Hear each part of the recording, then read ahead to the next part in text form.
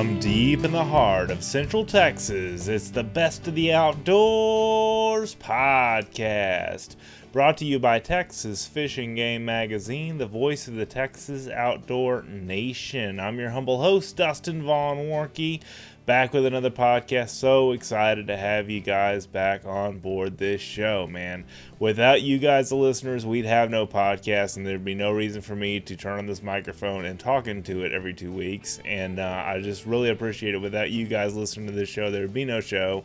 So thank you guys so much for doing so. If you've not done so already, please subscribe to the podcast. It is free. You get it every 2 weeks right now. And basically, it is kind of complimentary of your host here, Dustin Von Warnke, and the guests that I have on the show, and Texas Fish and Game Magazine.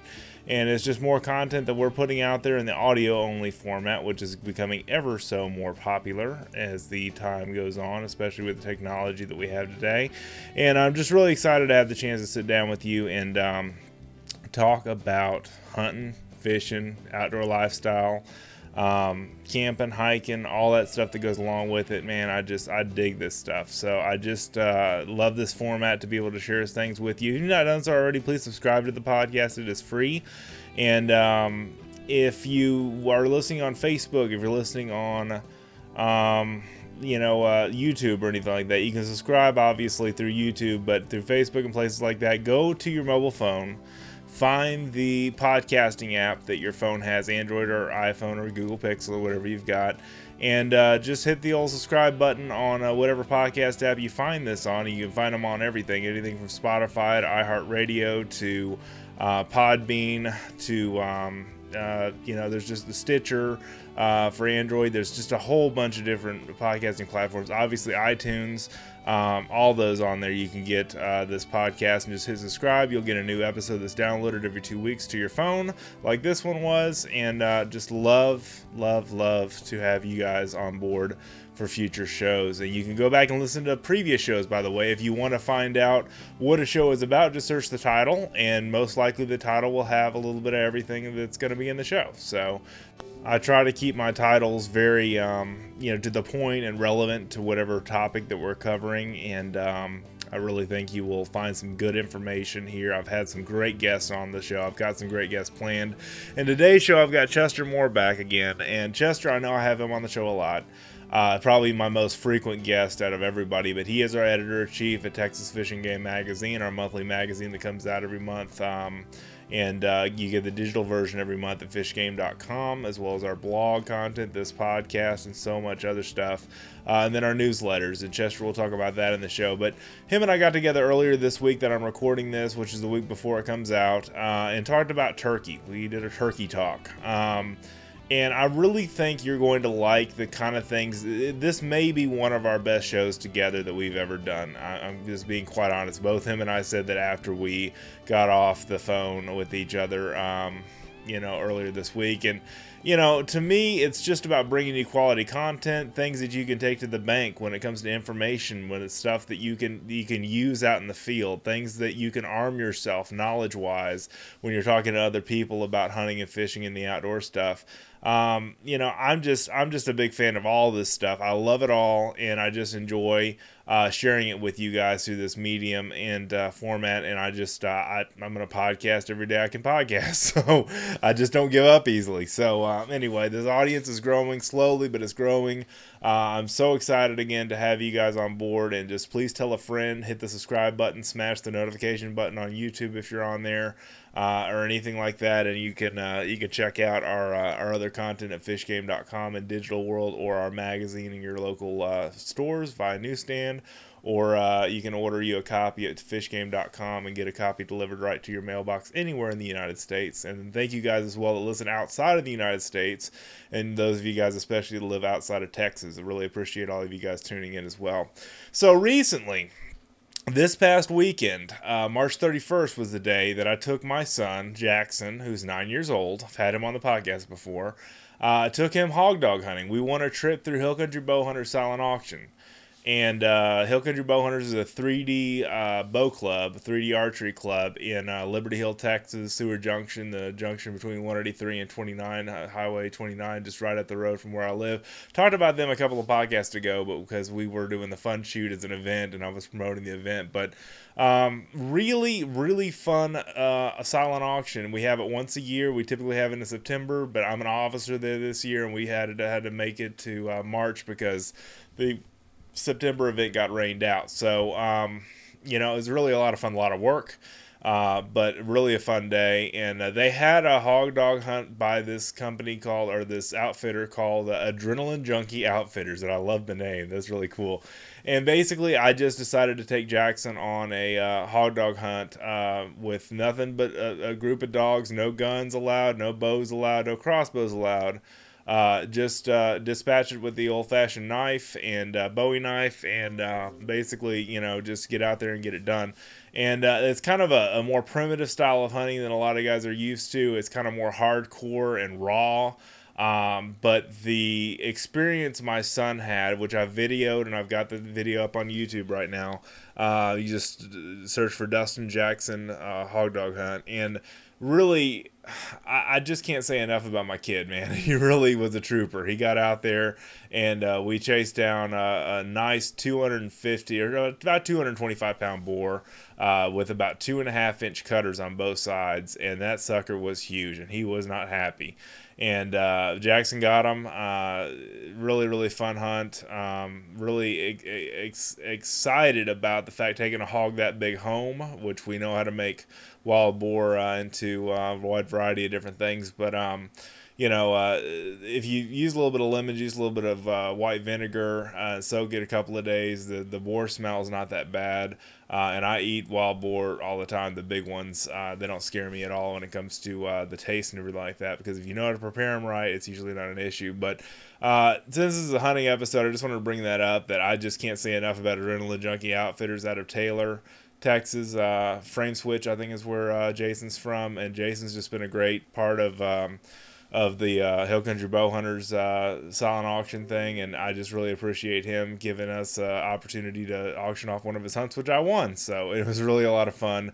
He had a friend of his, Eric, that helped guide the hunt, and they both had their pig rigs and four-wheelers and trailers, custom trailers with dogs and everything like that, just dog kennels and stuff in it. It's really, really cool. So anyway, look those guys up on Facebook. They have a Facebook page, Adrenaline Junkies Outfitters, and if you're interested in something fun in Central Texas as far as a hog dog experience, they specialize in youth and women, and that's kind of cool that they have a specialty in the folks that aren't really the strongest or the hardest core hog hunters out there when it comes to hogs and dogs, but I thought that was kind of cool to mention. So Jackson did great. I've got the video up on YouTube, like I said, and then he's getting a certificate from Chester Moore's new BOARS program, BOARS scoring program. He will be the first entry in the open division of the open division of the hog scoring. And this boar was, I believe, 2 5/8 inch on one side and 2 1/2 or 2 4/8 on the other side as far as inches of that tusk, his bottom tusk. And man, that's just, I can't believe we got a trophy hog. I'm so excited about that. So this is a lot of fun. All right, before we get too far in the show, let's go to sponsors. And this week we have AccuSharp that is back up sponsoring the podcast again. Thank you, AccuSharp. You guys are awesome. AccuSharp eliminates the guesswork of using stones. I know a lot of you guys grew up using stones. Your dad or grandfather, my dad and grandfather both used stones on both sides of the family. Just 3 or 4 strokes with your AccuSharp and you're ready to go. It takes the guesswork out of not having to use stones to sharpen and get the right edge and get the right angle or honing steel or anything like that. This is just a simple no-brainer way to go. Buy one now at your local hardware store, order online, or buy one at Academy Sports and Outdoors. They carry a full line of AccuSharp products. And really, even Ted Nugent raves about the AccuSharp. He says, I run my AccuSharp blade sharpener over my small outdoor edge fillet knife, and all I can say is stand back. It is easy to use, easy to buy, and so inexpensive that you can have nothing to lose. Test it for yourself, sharpening your knife all the way from your kitchen, garage, and kayak, all your knives. Same results every time. Buy one at your local nearest hardware store or order online or buy at Academy Sports and Outdoors, like I said earlier. The neat thing about these is that they're so durable. I've got one that I've had for, I want to say 14 years, 15 years now, and I'm probably going to replace the carbide sharpening edges in it, and basically just keep it going, man. I love my AccuSharp. I've got a blue and white one that my dad gave me originally years and years ago. I've talked about on the podcast. And then, I've got several other AccuSharp products I've had over the years. I love knife sharpeners. I always keep my knife sharp every time I work around. And I tell you what, something that can really, really dull a knife is a big old hog. And I definitely was using my AccuSharp this past weekend cleaning that big old boar. So anyway, good stuff. AccuSharp.com. That's ACCUSHARP.com /buy-now, or just AccuSharp.com, and you can click on the outdoor products or the buy now tab, and you can find out where to buy your own sharpener. All right. Thank you, AccuSharp, for sponsoring this podcast. We love you guys. All right. So, this next segment, I'm going to talk a little bit about turkey hunting and gun hunting and bow hunting. If you're looking for a real challenge in the woods as far as it goes, try turkey hunting with a bow or a crossbow because they're a spooky bird. When it comes to, they're very wary opponent when it comes to hunting them in the woods.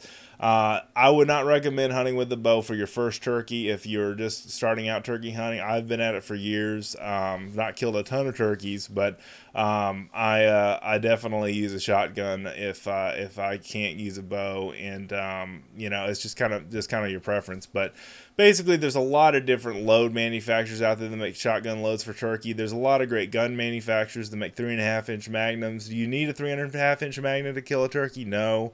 But there's a lot of different concepts and thoughts and everything behind turkey hunting. There's a huge following, and Chester will talk about that in his part of the show because, man, it's just a crazy thing. But typically, run and gun hunting, spot and stalk, spot and call, or not, stalk and call is what I'm going to say, and just really having fun in the outdoors and in the woods. It is really hunting on foot. It is really hunting on the run and on the go.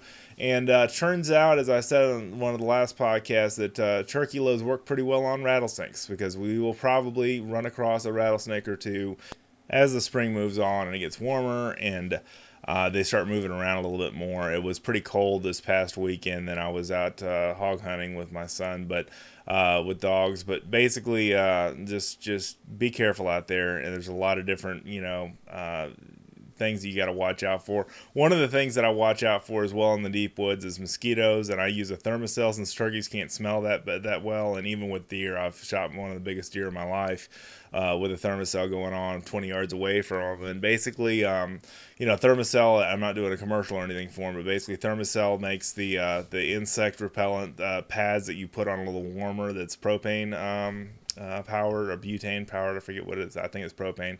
Or no, it's butane. It's a little butane cartridge, I believe. Anyway, really fancy. A lot of guys have never even heard of a Thermacell, but they're a godsend when it comes to saving your bacon in the turkey woods or the deer woods in the early fall or whenever it's warm and those mosquitoes get to biting, and it's just miserable hunting stationary in a stand with mosquitoes buzzing around you and gnats buzzing around you, and there's nothing you can do about it except for wear some camo netting or whatever and keep yourself protected from them. But I hate mosquito bites, and so that's why I always use a Thermacell when I'm running the gun for turkey. So and basically the one thing I wanted to give you as a tech tip before we get into Chester's part is really being safe when it comes to handling guns and being around your kids and your family and your dads or your father-in-laws or whoever you're hunting with, your grandparents, whatever the case may be, being safe with guns and stuff like that, but also thinking like a turkey. And what I mean like that is making sure there's no cover that's out of your way. Not even that. Basically saying that when you're turkey hunting, you want to think the level of a turkey, and I don't mean level wise as far as smarts, but level wise as far as they're down on the ground, and we're up 6 feet tall. If you're 6 feet tall or shorter or taller than that, we don't think like they do. We don't see things the way that they do. So what I do is even get on the ground and look around when I'm doing a setup or any kind of decoy, spread or anything like that with turkeys, and see what they're going to see at their level, at their height level, which is right off the ground. And basically, if there's any obstructions where they can't come into the decoys, if there are any obstructions where what I was getting to at a minute ago, where you can't shoot, that's another consideration to make, to set up your turkey decoys and set up your turkey, your turkey ambush points where it is easy for turkeys to get to and easy for you to shoot from, as far as not having anything in your way when you're trying to make your shot with the shotgun. So just some food for thought there, and just a couple of turkey tips from your buddy Dustin here. And really appreciate you guys tuning into this show. Here's my interview with Chester Moore. I think you're really going to enjoy what we have to say. Here we go. Joining me on the phone, Mr. Chester Moore, the wildlife journalist. So excited to have you back on the show, as always. One of the things that's really exciting to me this time of year, especially as editor-in-chief of Texas Fish and Game Magazine, is the fact that it is wild turkey season. It is turkey season here in Texas and in much of the United States of America. Yes. And although I haven't done a lot of turkey hunting, it has always been something I like to write about and that I like to do when there was that opportunity. So right. One thing I've learned is for sure is that turkey hunters are hardcore and dedicated. And I think the things that you and I are going to talk about on this podcast, I know you're going to drag some good stuff out of me as a skillful interviewer that you are, is going to be really unique for turkey hunters to hear. Yeah, and that's the thing. I was thinking about this morning before we started recording. I was thinking maybe the duck hunters are as passionate, if not more passionate, but it's hard to find a group of people that love it as much as turkey hunters do. Yeah, for sure. Duck hunters, I'm a duck hunter myself. Wrote my book, Texas Waterfowl, shameless plug, fishgame.com. Definitely passionate. I come from more of that background, although I didn't duck hunt until I was like 19. Right. I did it for many years. But what I think the difference with the turkey guys is there is still that contingent of duck hunters that are very limits driven. Yes. And I've met more turkey hunters who just want to try their best to get that gobbler, and that's the experience. So that may be the difference, but they're both really passionate. Well, I don't want to say the word adversary, but it's a worthy opponent, because a turkey's got like a 4-power binocular built into his head, as far as eyes go. He can see all the way around him in a lot of cases if he turns his head and stuff, and has a wide range of view. I've heard some people say if turkeys could smell, we'd really be in trouble, because they are really, just amazing creatures. Yeah, they're stunning, and I have a project that I began this year. This is a long-term project. It's called Turkey Revolution. It's a personal Chester Moore crusade to raise awareness to turkey conservation and hunting. I'm so thankful that Texas Fish and Game has the Turkey National e-newsletter where he starts a 3-part newsletter this year, probably going more next year, to help spread the word on turkey conservation. But what I'm doing with the Revolution is starting off this year trying to get like full frame, award-winning quality turkey photos of the Grand Slam, which is the Eastern, the Rio Grande, the Merriam's, and the Osceola, all in 2019. Oh, goodness. And let me tell you something. It has been a project already. I'm doing this on my own time, on my own coin. There's no help from anyone. And so I have to go when I have free time, which doesn't exist. Exactly. But I know the just feeling. to give you this, the only ones I've tried so far are Eastern here in East Texas, which is like a needle in a haystack, by the way, and Rio Grande. And let me start with the Eastern. I've already made 3 trips, spent 3 days, a total of about, by the time I hit the field, probably about 22 hours. Yep. And I spent about $150 in gas, and I've seen 0 birds. That's the way it goes sometimes, right? Yeah. So I'm thinking, there are guys who are out here hunting Easterns in East Texas, and we'll talk more about that story. But what a challenge. That is you mentioned worthy adversary, and I'm like, my Lord. So I thought, what I need to do is shift gears at first here, because I'll have the opportunity a little bit later to travel into some states where there are more Easterns. Matter of fact, I've got a line on some birds in Louisiana, which isn't a great turkey state, but there's a line on some birds someone's been monitoring over there. So I shifted my attention to Rio Grande. and a ranger from Palmetto State Park, which is in Luling. Yeah, I've been there before. Yeah, kind of on the fringe of the current best Rio Grande range. It's not known as a turkey area, but he said, "Hey, I saw 30 birds crossing the state park road into a field that's a couple cool. of weeks ago." We see birds fairly frequently. So I was on a trip to go to Buckner, Camp Buckner for Buckner Children's Village, doing some ministry work with my animals, me and my buddy Cole. And I met him out there, and we hit the back roads that lead into the park where there's a lot of creek bottoms and stuff. And I saw one turkey at about 175 yards. It stood there for about 1 second, and boom, it was gone. Yeah. So I thought, well, driving between Luling and Marble Falls in the afternoon, there ought to be opportunities to find turkeys out in the fields. Yeah. Dude, we hit areas, we cruised back roads, we did not see a bird. And I would say 2 of the counties we were in were some top 5 counties for turkeys in Texas as well. So that shows you how crazy. So last week, went out to my buddy Razor Dobbs Alive, his ranch outside of Kerrville, and he had just seen turkeys a couple of days earlier strutting on the main road of his ranch, and sees them pretty dang frequently. Kerr County is a good turkey county, and we cruised all evening looking his place. He even corned up roads, and there's pastures, and there's a lot of open land in certain areas.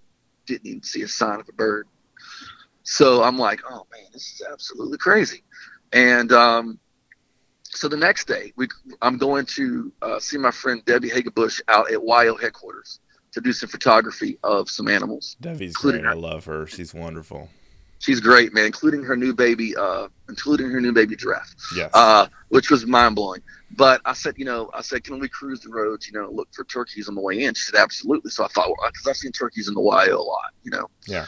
Well, Highway 41 down the road there, there's some back roads and those kind of things, we kind of hit some area early before we had to go in. And my buddy tells me, he says, I never see turkeys right around this area when I go into my son's lease in Rock Springs. And I said, I've seen a lot of turkey in the 41 corridor.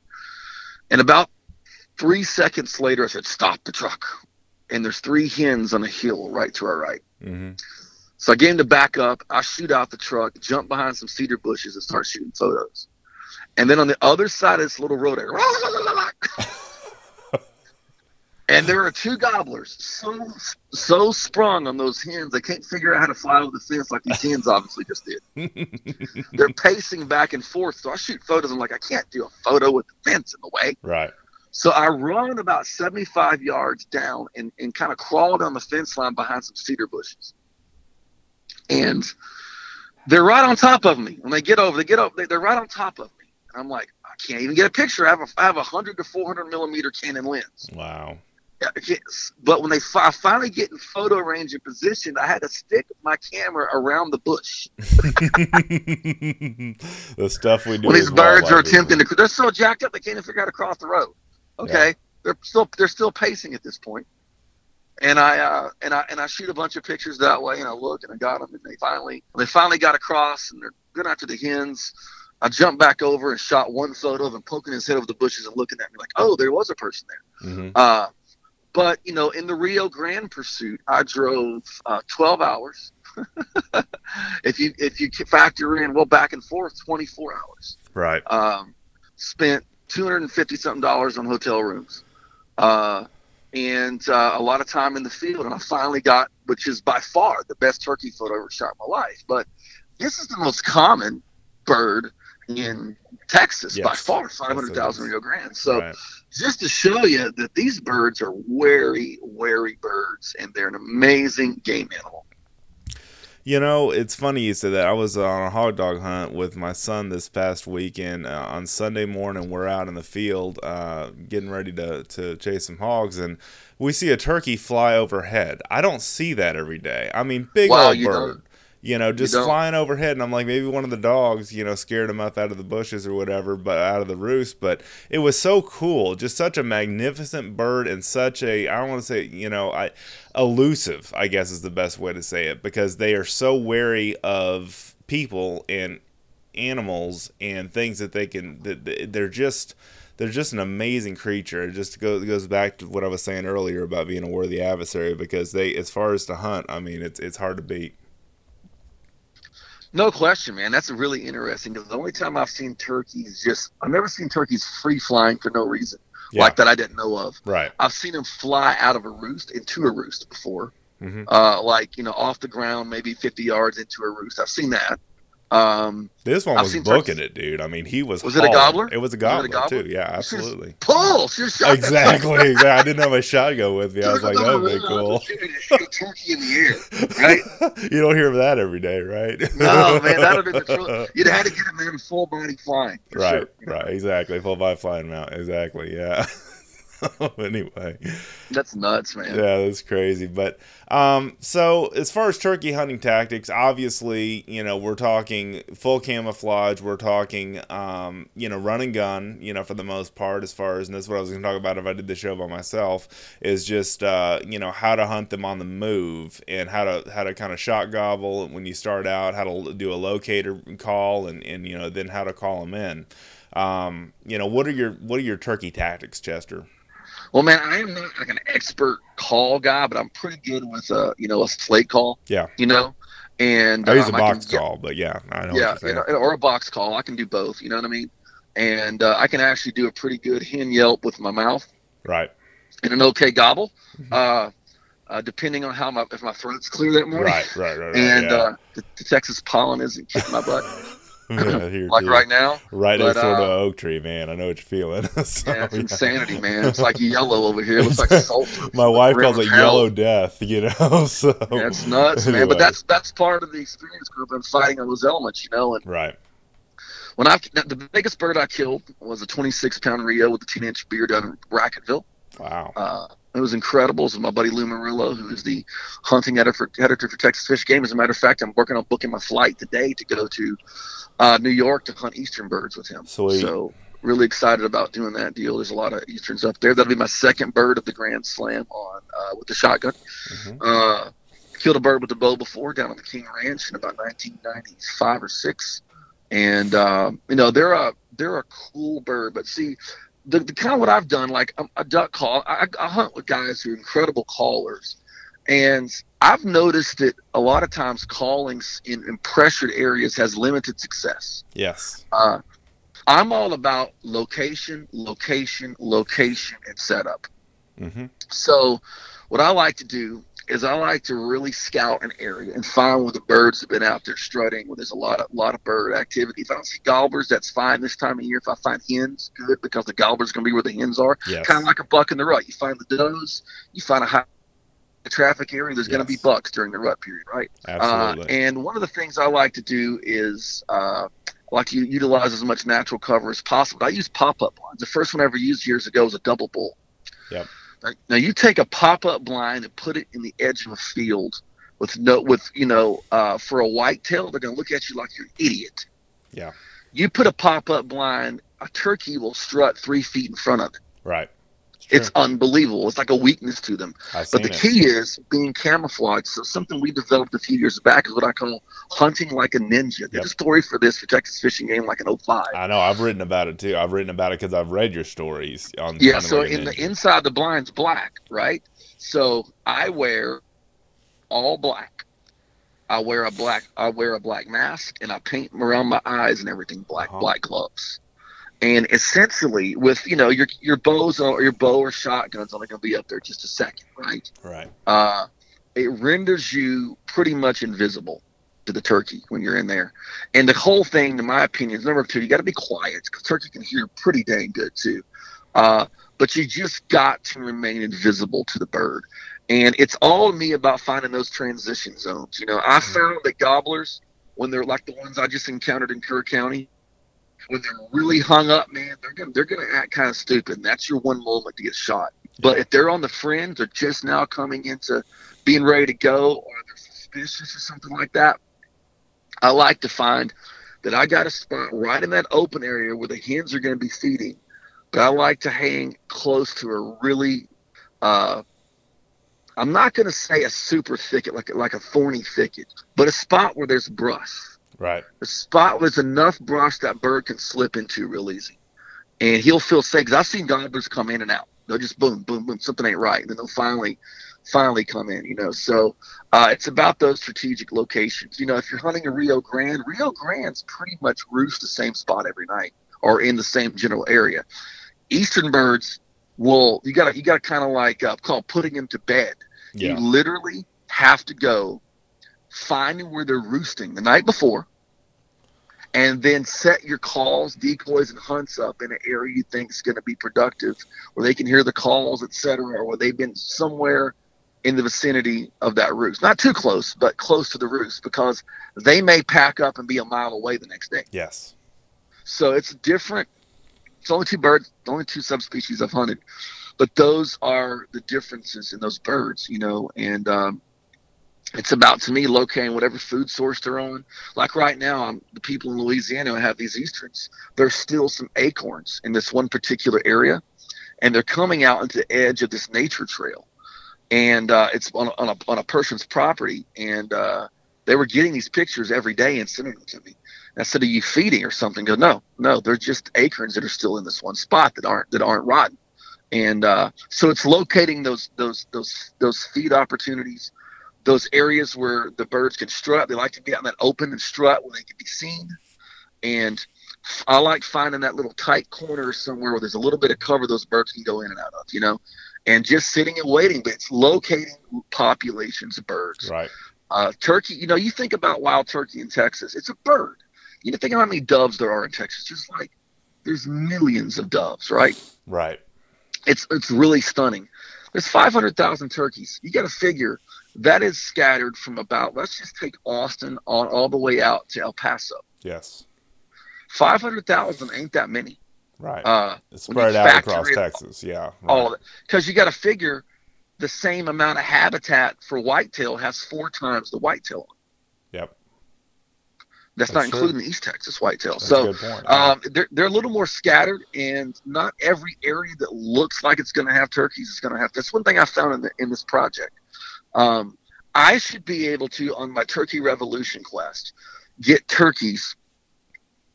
Rio Grande turkeys just outside of Houston, west of Houston. Mm-hmm. And there are probably a few birds in some of those creek bottoms, but there's nothing really to speak of. I had to travel an additional 4 hours west to find concentration of birds enough to make my quest successful. So that tells us there are still some real conservation challenges left for turkeys. And really, Dustin, and I've been studying this a while, and this year it just really hit me. Actually, this is a funny story. It hit me around Christmas, eating turkey for Christmas dinner. Thinking about turkeys. Yeah. And going, there's just something different about their story. And I did even and I tell you, Dustin, it's probably the most revealing wildlife conservation story I've heard in North America. Okay. Now, if you look at turkeys have always been revered. As a matter of fact, Benjamin Franklin, one of our founding fathers, famously wrote that he didn't think the eagle was a great symbol of America because it was a damn scavenger. Yep, I've heard that. But the turkey was so wary and so regal and such an opponent that it would make Stoic. Better Yeah. representative. And while I think I like turkeys a lot, I have to disagree because I don't think the gobbling turkeys are going to scare America's enemies. You know what I mean? Which is a screaming eagle. The eagle, however, yeah, that's a different story. It doesn't quite work, but that shows you that in early colonized America, the Native Americans were already in tap with this. Of course, they were way ahead of everybody, right? Yeah, sure. But it was even these aristocratic Europeans looked at the turkey as a symbol. But what happened is, you and I both know the sad legacy of unregulated hunting. Right. Hunting wasn't in the 1800s a trophy deal, although there was some trophy hunters. It was an eating and a market hunt. Right. And then we brutalized the forest of the South and took out a lot of the great forest. And then we started doing things like controlling fire. Right. And fire is vital to turkeys because turkeys don't do good in forest that's too thick. Right. They like to have some thick spots, but they have to have some open forest, like savanna type forest, to thrive. Right. Because predators will kill them. They don't hang good. So when you get the combination of bad habitat, the invasion of feral hogs, which eat ground nesting birds and eggs, destroy habitat, you get unregulated hunting.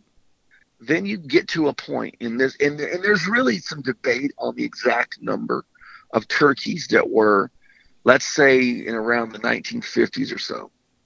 But there's any estimate between 100 and 300,000 turkeys in the entire United States. Mm-hmm.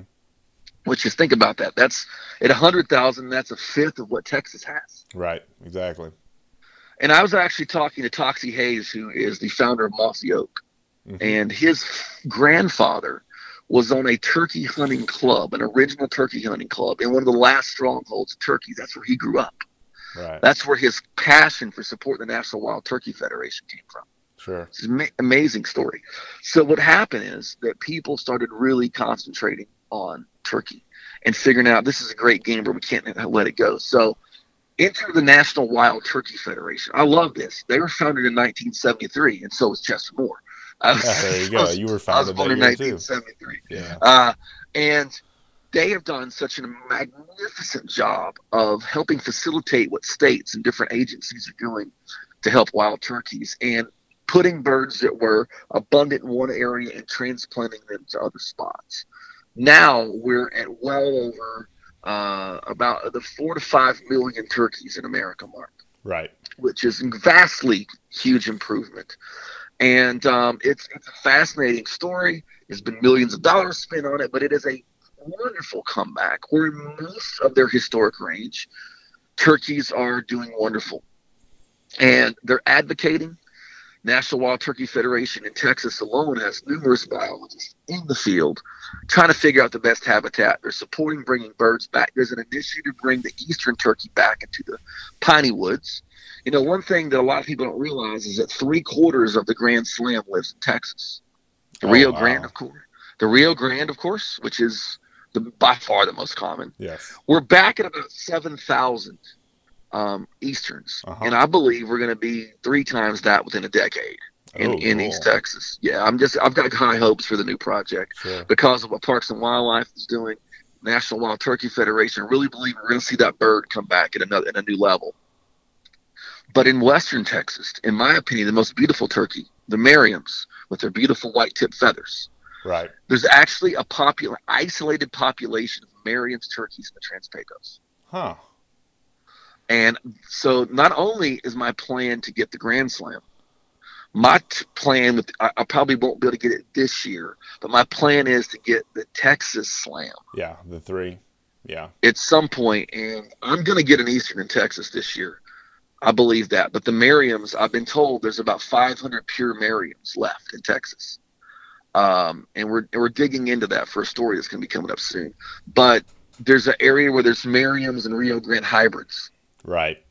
Yeah, and I've also heard at Gus Engling Wildlife Management Area there are Eastern and Rio Grande hybrids. I've never heard of a hybrid turkey. That's really cool, dude. I mean, yeah, there are actually hybrids. There are actually hybrids that are happening out there, and some people call them super turkeys. You know. Yeah.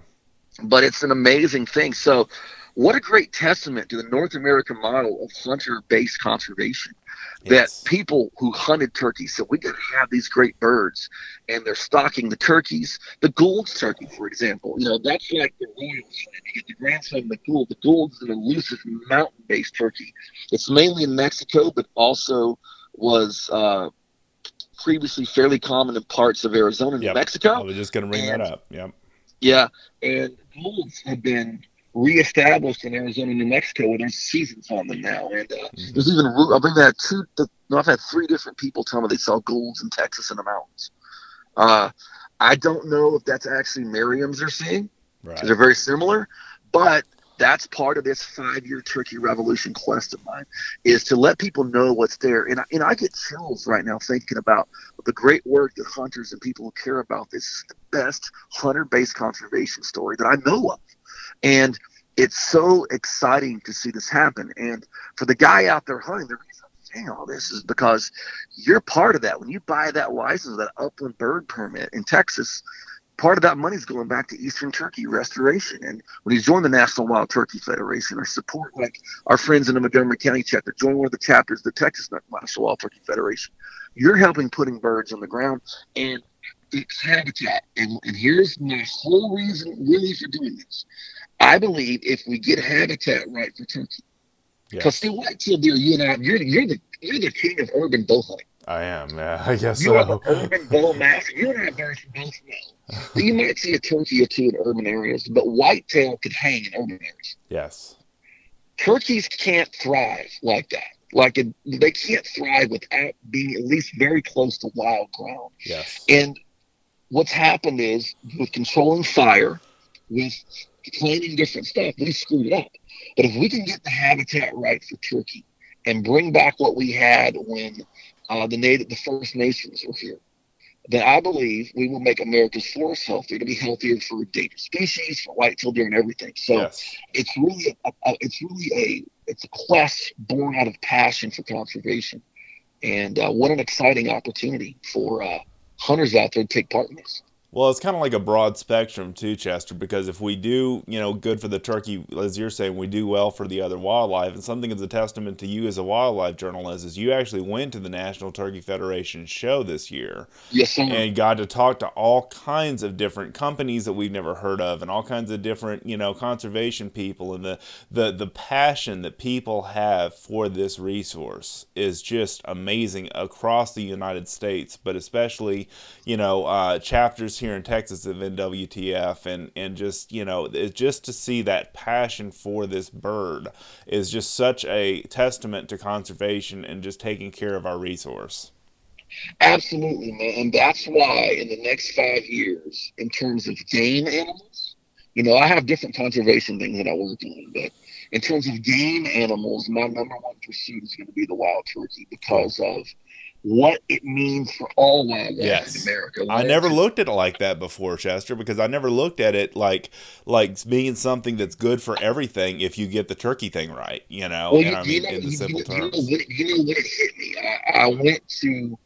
I was already well down this path, but I went to the National Wild Turkey Federation convention, met an awesome NWTF biologist in Texas, Annie Farrell, and Annie was talking to me about how fire. I knew fire was a factor, and we were talking about the Angelina National Forest. Yes. And I'm like, oh my God, there's controlled fires. They're everywhere. That makes sense why there's turkey. That's the area closest to me that's known to have easterns. Uh-huh. And I went a couple of days later, getting back and sat there looking for turkeys. I didn't see turkeys, but I saw signs everywhere that said National Wild Turkey Federation, Texas Parks and Wildlife, no hunting in this part of the national forest. It's an area that the feds and the state have designated no hunting, but it's a stronghold of stalking. It's like an area they can move out from there, right? Right. And I'm looking at this beautiful habitat that looks drastically different what's 5 miles down the road because it's been managed. And then I saw the other abundant wildlife there, and I'm going, man, if we get turkeys right, we can get a lot of this stuff right. It's about fixing the habitat. Right. And it's incredible. You mentioned not knowing about the hybrids, which is, to me, was fascinating to discover myself. Yes. What about the white turkeys that we ran in the Turkey National newsletter? Yes. By the way, if you don't subscribe to Texas Fish and Game's e-newsletter, you're missing out. You need to go to fishgame.com, sign up for the e-newsletter. You'll get the turkey. Next Turkey National comes out Friday. Well, the one you'll probably get by the time you hear this show will be out on, I believe, the second Friday in April, third Friday in April. And it's good stuff. But we have a story on the white turkeys. And we had a reader of Texas Fish and Game send a picture of a white Rio Grande with another Rio Grande turkey in Johnston City. Mm-hmm.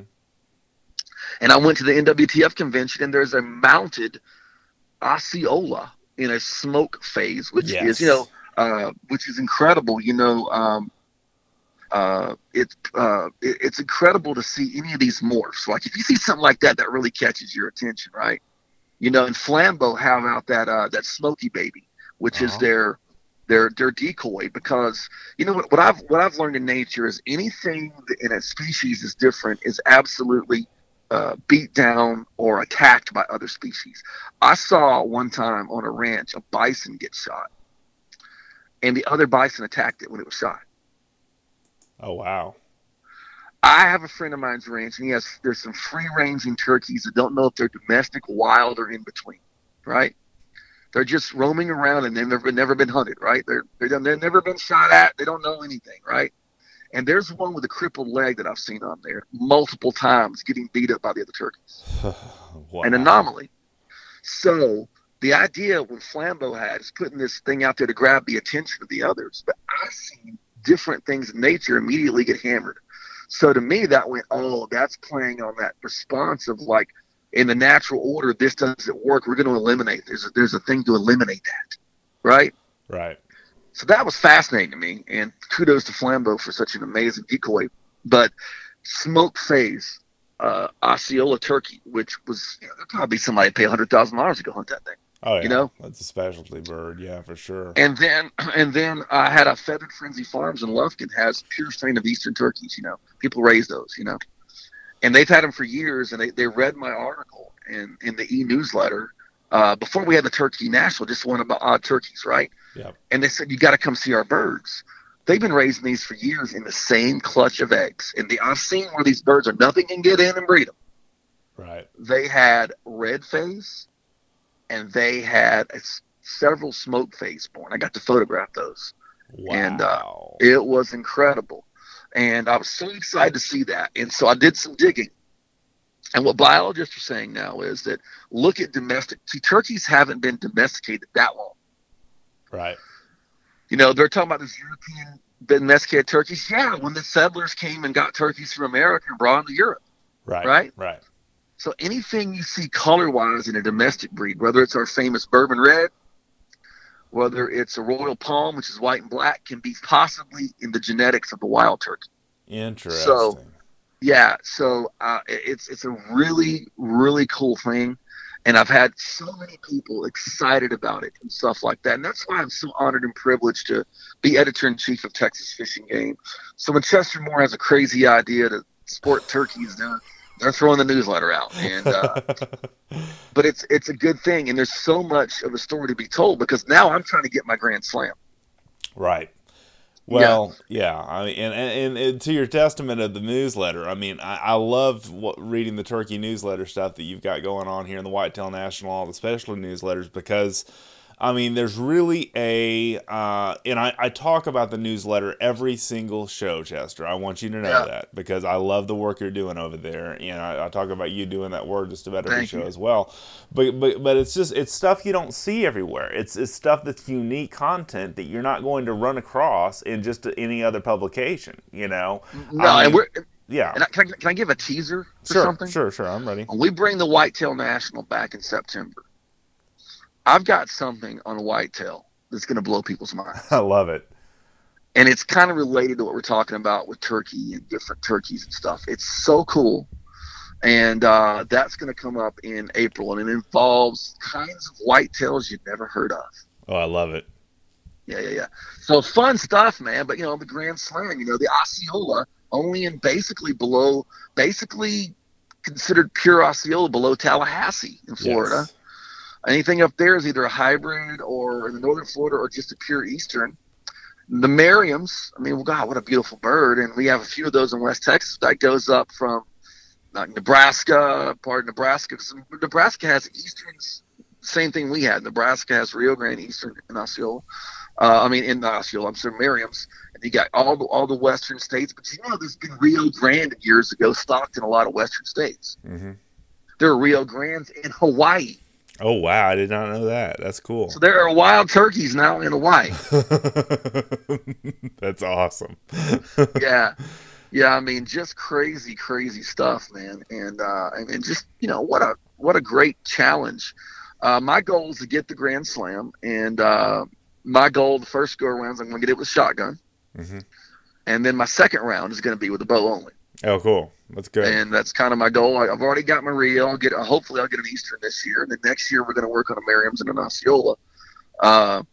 And maybe I'll get my Eastern and my Rio next year with the bow and kind of have both going. You know what I mean?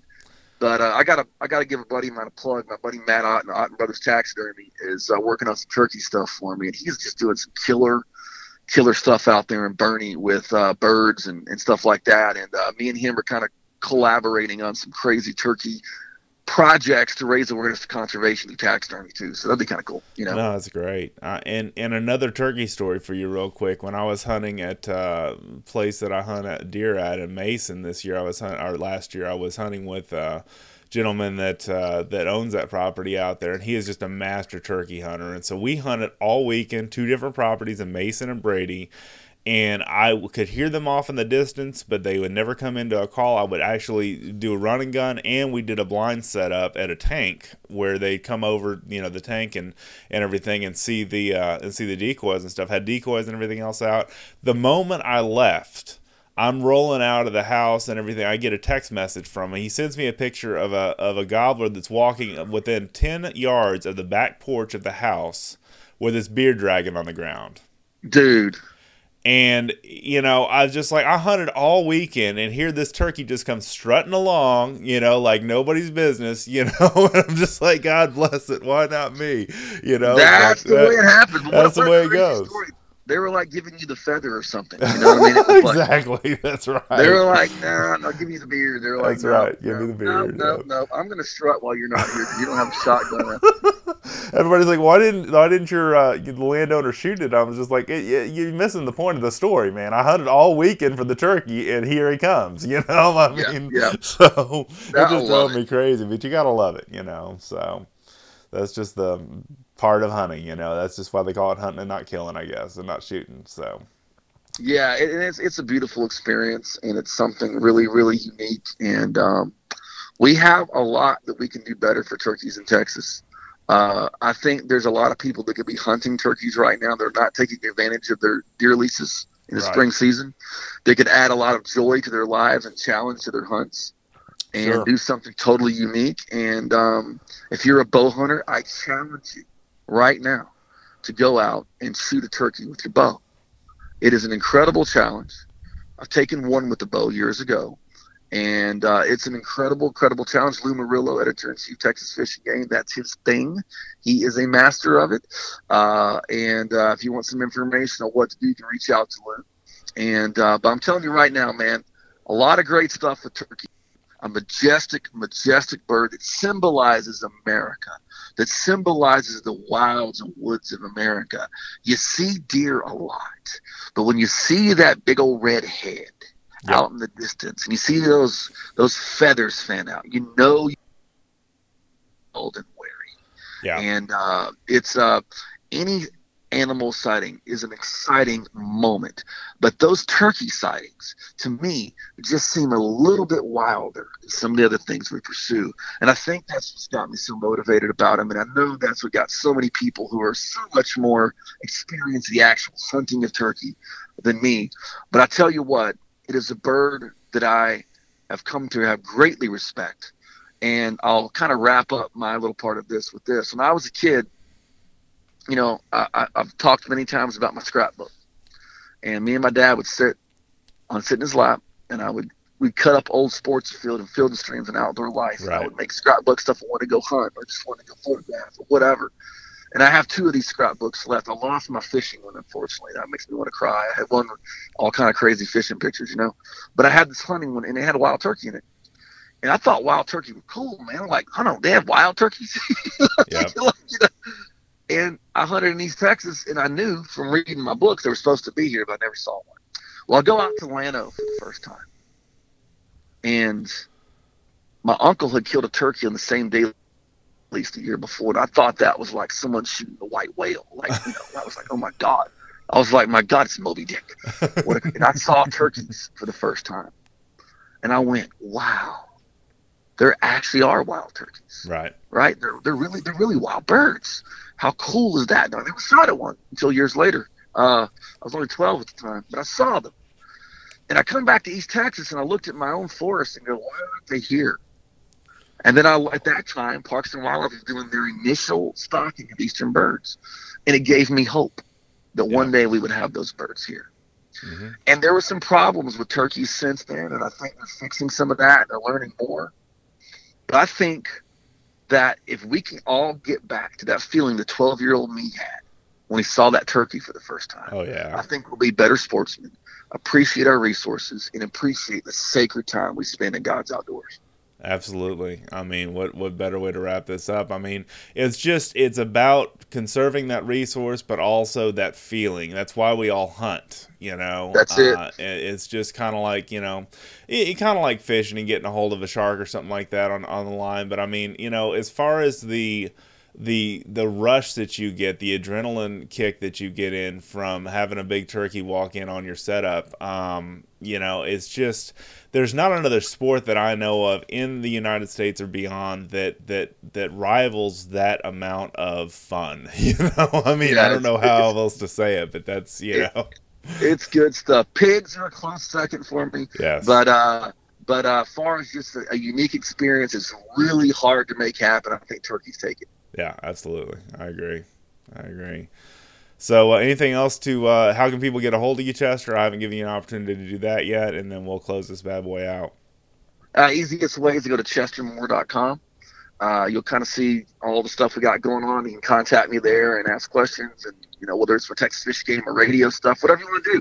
And if you have anything, any crazy turkey photos of multiple beards or huge beards or long spurs or white turkeys or smoked turkeys or hybrid possibly, or questions, email me, chester@chestermoore.com, chester@chestermoore.com. And thank you, Dustin, for the privilege of being on your podcast. I love it. Always a pleasure to have you, Chester. Thanks so much for joining us. Yes, sir. And there he goes, ladies and gentlemen, Mr. Chester Moore, Kingdom Zoo Wildlife Center, and editor-in-chief, Texas Fish and Game. Just an incredible guy. I just love having this guy on the show, and every time we get together, it's kind of like reunited, and it feels so good. No, I'm just kidding. But basically, we really enjoy each other's company and seeing each other at the shows, and just talking to each other on the phone, a few times a week. Chester and I really have a great relationship as far as editor and an associate publisher in my case go, but just really a good work relationship and a good friendship as well. So I really have a lot of good things to say about him. Love the heart on that guy. He really has a heart for conservation, and I love the passions that he has in life. It's not just about catching and killing for him. It's about wildlife preservation and the youth and the next generation that's inheriting all this stuff. And man, that is right up my wheelhouse. Kind of like the deal we did on the last podcast where we talked about coastal brigades and Texas brigades and the different wildlife things that they do, conservation they do with teenagers from 13 to 17 years old. And man, that stuff just makes my socks go up and down. I love it. All right, so thank you guys so much for tuning in, and please, if you've not done so already, subscribe to our newsletters. They are free, and you get a new one every Tuesday, Wednesday, and Thursday. You have Tactical and Practical Tuesday, you have Wildlife Wednesday, and you have Thursday, the Texas State of the Outdoor Nation. Plus, you have bonus newsletters like the Whitetail National and the Turkey National, I believe is what the turkey one's called. I may be wrong, but Chester's whole deal is Turkey Revolution, and that's what I've named this podcast today, is Turkey Revolution, because it is really a revolution in a lot of different ways of what he's trying to do with the whole conservation element. Because again, like he was saying, if you fix turkeys, you fixed a lot of things. If you fix the habitat issue for turkeys, if you fix wildlife preservation, as far as wildlife resource preservation with turkeys, you fixed a lot of things. And man, that just, like I said earlier in the show, this is just one of my favorite podcasts with him, because we really hit it off well. And I hope you enjoy this. So thank you so much. Please tell a friend. Please share this podcast on social media if you haven't done so already. It's, again, free for you to do that. And we'd love to have as many listeners as we can get. I'm just happy to have you guys chiming in and telling a friend. Please also, if you've not done so, go to wherever you have found this podcast, especially if you're on iTunes, if you're on Stitcher, if you're on Spotify, if you're on iHeartRadio, any of those, you can rate the podcast on a lot of these platforms. And if you give us a 5-star rating, more people can find the show about the best of the outdoors and Texas Fish and Game, and learn more about this stuff like you are. And I hope you're learning a lot, because I'm here to teach you as much as I know and as much as the guests that I bring to the show know. And I'm fascinated about the outdoor stuff, guys. I know some of you guys are too, which is why you listen. And I appreciate that so much. Each and every one of you guys that tune into this podcast, y'all mean the world to me, and I mean that from the bottom of my heart. I really do. So thank you guys so much for watching, reading, and listening. Have an awesome day in the outdoors. We'll see you next time.